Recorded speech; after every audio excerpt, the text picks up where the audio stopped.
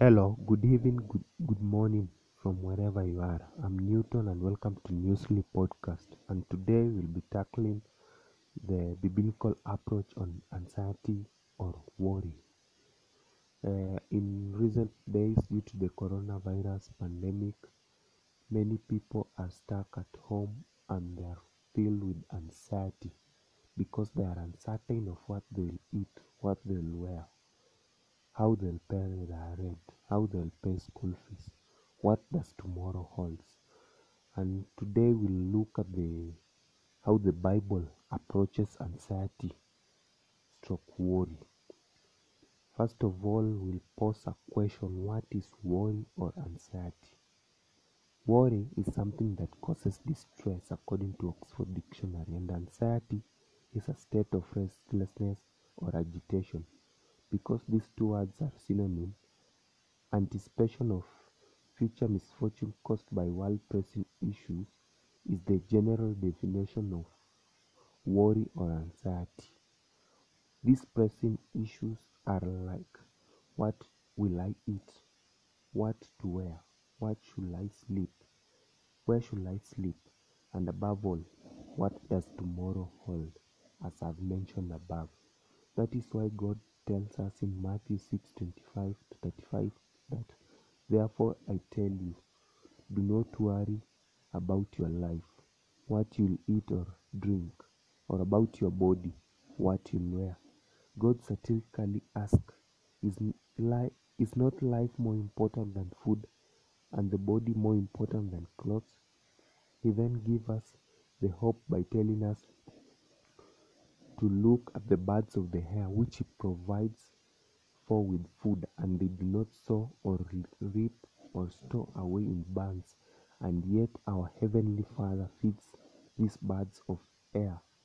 And the Bible continues to ask us, are we not valuable than the birds of air? Why are we worried about food then? Who of you can add a single day on his life? If you cannot add a single day on your life, why do you have to worry? We don't need to worry because the person who gives us life knows it all. And why do you worry about clothes? God tells us to look at the lilies of the valley and how they grow, yet they do not labor or spin. But not even Solomon,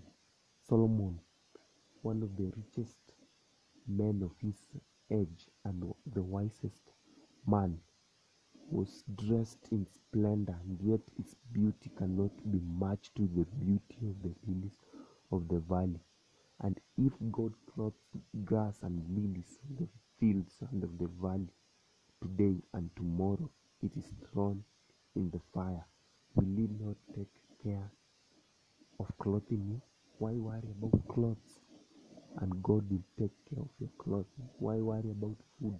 And God will feed you as He feeds the birds of the air which do not sow or plant. The only thing that is required of us is just to have little faith, and God will provide for us what to drink and what to eat, because He also provides for non-believers. Another way to conquer anxiety is by living one day at a time. Don't bombard yourself with issues of tomorrow.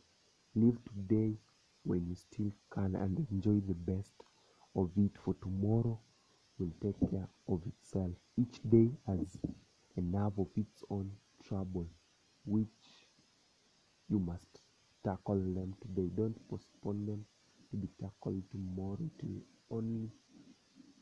It's only going to give you anxiety and too much worry. There are also other verses in the Bible which tells us about how to deal with anxiety, like Philippians 4:6-7. It says that with prayers and petition, with thanksgiving, present your request to God, and the peace of God, which is most important thing in relaxing, which also transcends all understanding, will guard your heart and your mind in Christ Jesus. Also in 1 Peter 5:7 it says, cast all your anxiety in him because he cares for you. God cares. When we depend on him, he will provide for us, and all our anxiety will be gone. In conclusion, in order to find tranquility, which is the opposite of anxiety, tranquility is just the peace of mind, state of rest, is by trusting in our Lord Jesus Christ, is the anchor of tranquility.